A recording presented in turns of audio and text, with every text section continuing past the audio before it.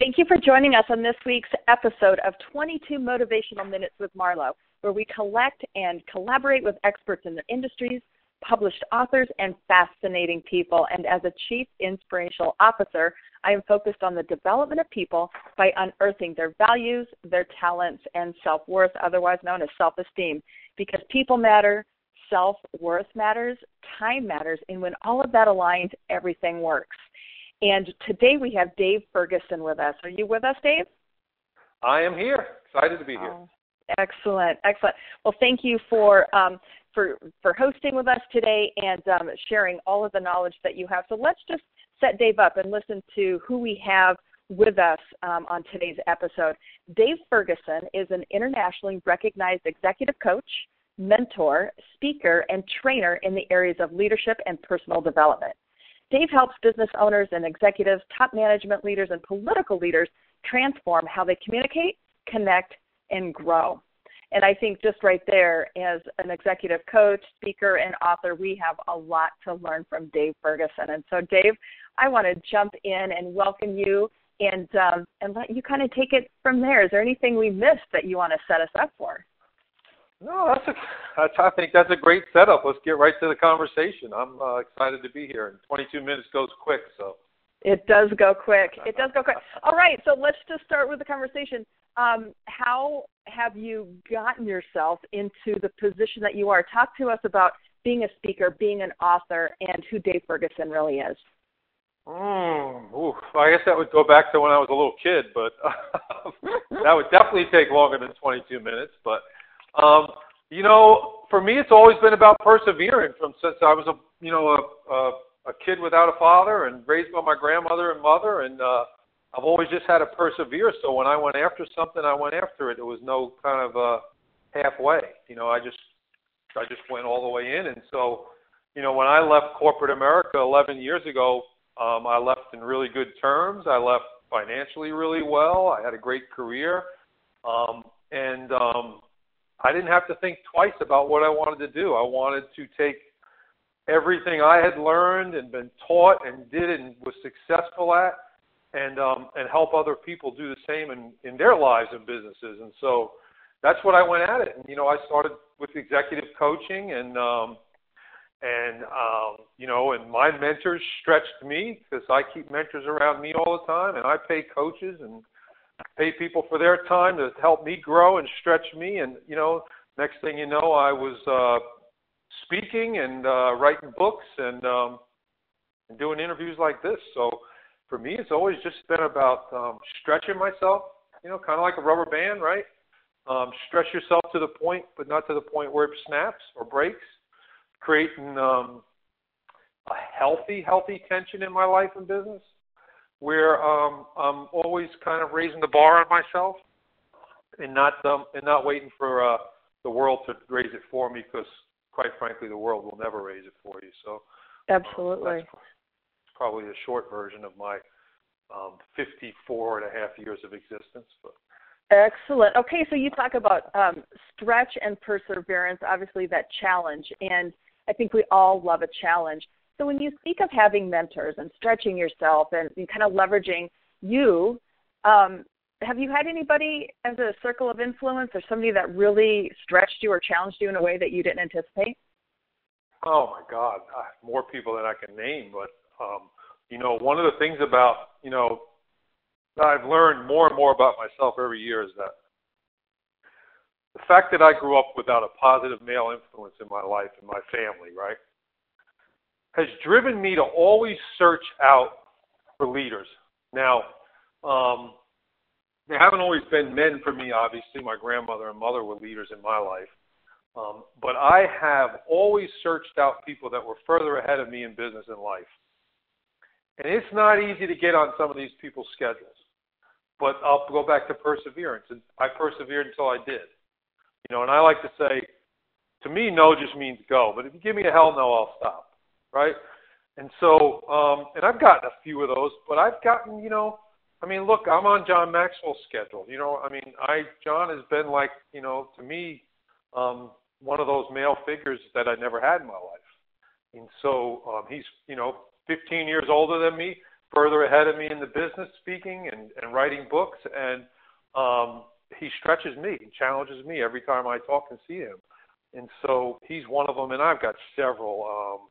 My speaking business has been, Larry Winget and Suzanne Evans have helped me tremendously in my speaking business, and in some of my branding and marketing business. I've surrounded them. I've been blessed to spend time with the great Les Brown. I invest a lot in myself. I do invest. None of these people are free. Okay. Right. It costs money to get in front of these people. I invest thousands and thousands of dollars in a year in getting better. Mm. So you know your worth. Yeah, you know your worth, though, that you're worth that level of investment. And that says a lot about you. But how do you get on John Maxwell's schedule? My God, he's the guru in our industry, my friend. How does Dave Ferguson make that happen? You hunt down the right people, the people that know John, right?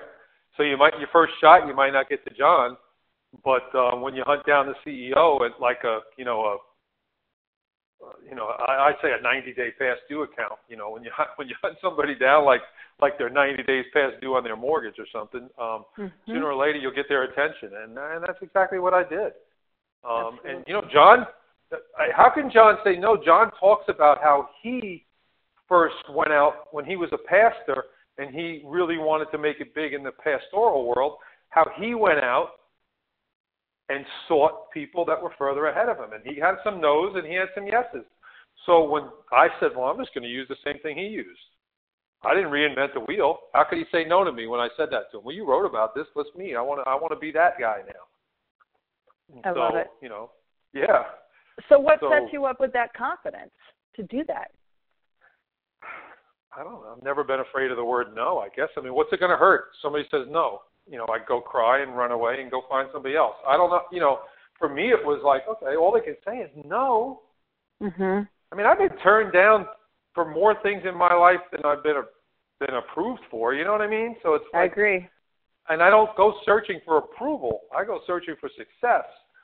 Big difference. Big difference. Love it. So, I'm not afraid of, I've been in the room with some very, very, I'm still a small player in this world, in this business, but I've been in the room with some pretty big people because I was willing to ask them. And sometimes all you have to do is ask. I agree. Wow. I love it. Most people want to help, but they want to be asked in a very polite way. They don't want you to expect, I expect you to help me. No, that's having really bad expectations. Right. There's a big difference there. Okay, so I'm curious, do you have intentions or expectations when you get in with these people? I mean, tell me where your mindset is. Have questions, be prepared, don't waste their time, okay? Their time is highly valuable. Make it worth their time to the point where they want to continue with you, okay? Because you're adding some value to them as well. Right. Okay? So I've, add value to most of those people in doing something with or for them. Is that an intention? It's absolutely intentional. It's highly intentional. I mean, some of those people that I mentioned, I do business with today. Okay? So it started out as me seeking them as a mentor, and me now having business agreements with some of them. Mm-hmm. And so, that was not maybe initially my intention, but the fact that we were able to relate and have some common needs and have some common goals and directions has led us to some business agreements. Absolutely. And that's a great thing, right? It's a good byproduct. Well, it's supposed to happen, I believe. And what you're describing there is like that gentle hum in business. You just you listen and you learn and you just keep moving forward. And I think that's the catalyst to it. All right, so you write a book, okay, and it's called Boss or Leader, and it talks about, it's just a great guidebook on how to get your employees to follow you, right? And that's a big deal. Talk to us, why did you write the book for us, Dave, and give us some tidbits about it. Well, first of all, I wrote the book because as an accomplished executive coach and speaker, you have to have books. Okay, so I'm going to be pretty honest with my audience. Okay, one of the things John said to me is, John's written 103 books. Okay, he has mentored me to write books. You've got to write books if you want to follow, my business model and in my footsteps. Then you've got to be an author too, right? And so I had to search, and first of all, everybody thinks about writing a book. They always think that everybody wants to know their life story, which is a bunch of crap because nobody really cares about your life story until you build credibility. Okay, and so this is my second book. The first one really didn't do it; it wasn't really published. But this is my second book, and I thought, I had to go through this process where I thought, Dave, you coach executives all the time, and a lot of it revolves around coaching people to be better leaders. And what I have found is that society, we're a society full of bosses and very few leaders for various reasons. And so I said, well, let me write a book that distinguishes between bosses and leaders. And so what I did was I wrote a book called Boss or Leader. Are you leading for a living or living to lead? So in essence, do you go to work to be paid to lead, or do you wake up every morning and go, I'm a leader? In everything I do. Okay, so that's the difference right there between a boss and a leader right there. And you can hear it. Right. Yeah. Leaders don't just lead at work. They lead, period. They lead their own life. They lead groups. They lead in their community. They lead at work. They lead everywhere. It does not mean they're always in charge. It means they show up as a leader. Okay, so this book takes you through, for anybody interested in this book, this book takes you through a self-awareness process. So we all need more of that, first of all. And so through every chapter, you answer some questions at the end of each chapter, and it helps you become more aware. Are you more of like a boss around that topic, or are you more of like a leader? And it helps you identify where you can get better if you want to become a better leader, or if you just want to become a leader. If you want to go from boss to leader, it's not that hard. Society makes it look hard, but it's not. All right. So I'm just curious. I'm going to go there. What are the traits of a leader? Well, I mean, leaders, see, we have a perception in this world. It just drives me crazy. And I can't give you away I'm almost done with the next book, and it's going to really, really nail this, I hope. We have created this really bad trend in this world where we put bosses up on pedestals, right? There is a National Bosses Day. There are T-shirts that says World's Greatest Boss, coffee mugs. If you're old enough to remember, there used to be a show called Who's the Boss? There's a current show on TV now called Undercover Boss. What's wrong with all that? Boss. We have created a society that puts bosses on pedestals. And we don't talk about leaders until we hear some kind of a leadership failure in politics, in corporate America, whatever. But when is the last time you've heard a leader glorified for something or promoted for something? Most people can never give me that answer. So we have a gap in our society, and I want to close that gap because I think, quite frankly, we're made more to be leaders than we are bosses. I actually think it's harder to be a boss than it is to be a leader, just like it takes more muscles to frown than it does to smile. So the premise of my next book, without giving you the title, is really a trend to start changing that and help people believe that and learn and believe that being a leader is within everyone. You just got to pull it out. And you do not have to have people to direct to be a leader. You got to start by leading yourself. Absolutely. So do people realize they're leaders or not, Dave? I mean, and that's what you're trying to communicate there. I mean, do you think, how do you create the awareness that you are one? Well, I start by telling them that they can be one. Everyone can be one. I say from stage all the time, at the beginning of some of my speeches, I go, we are going to have a leadership party here today. All you have to do is RSVP. So you're going to RSVP as a leader or a follower, okay? And you're right.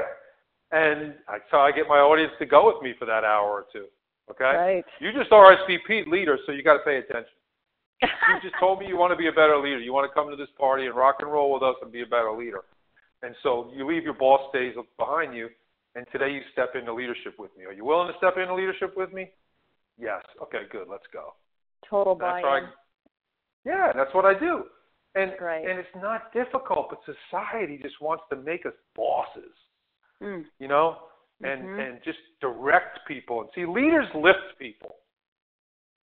Bosses lean on people. Big difference. You know, I know the way I sound, and I know the way I come across. Sometimes I come across as a lot of people will say conceited. I say I'm not conceited. I'm convinced. Okay, I am convinced you have leadership in you. I am a level 4 leader. I see leadership ability in every single person I meet, whether it's behind stage, in a line at a grocery store, or next to me on an airplane. I see leadership in you. I am convinced you have it in you. You have to convince yourself it's there, and I'll help you pull it out. Nice. Love it. Oh, my gosh. Yeah, love it. Okay, so as we start to kind of come to the close to this, you know, you're on stage and you're out there and you're talking to people. What's the platform? What's the number one thing that you love to talk about, Dave, when you're on stage with people? Making leadership a lifestyle. Okay. It really is. How do you make leadership a lifestyle? How do you get everybody to look at you and go, there's a leader?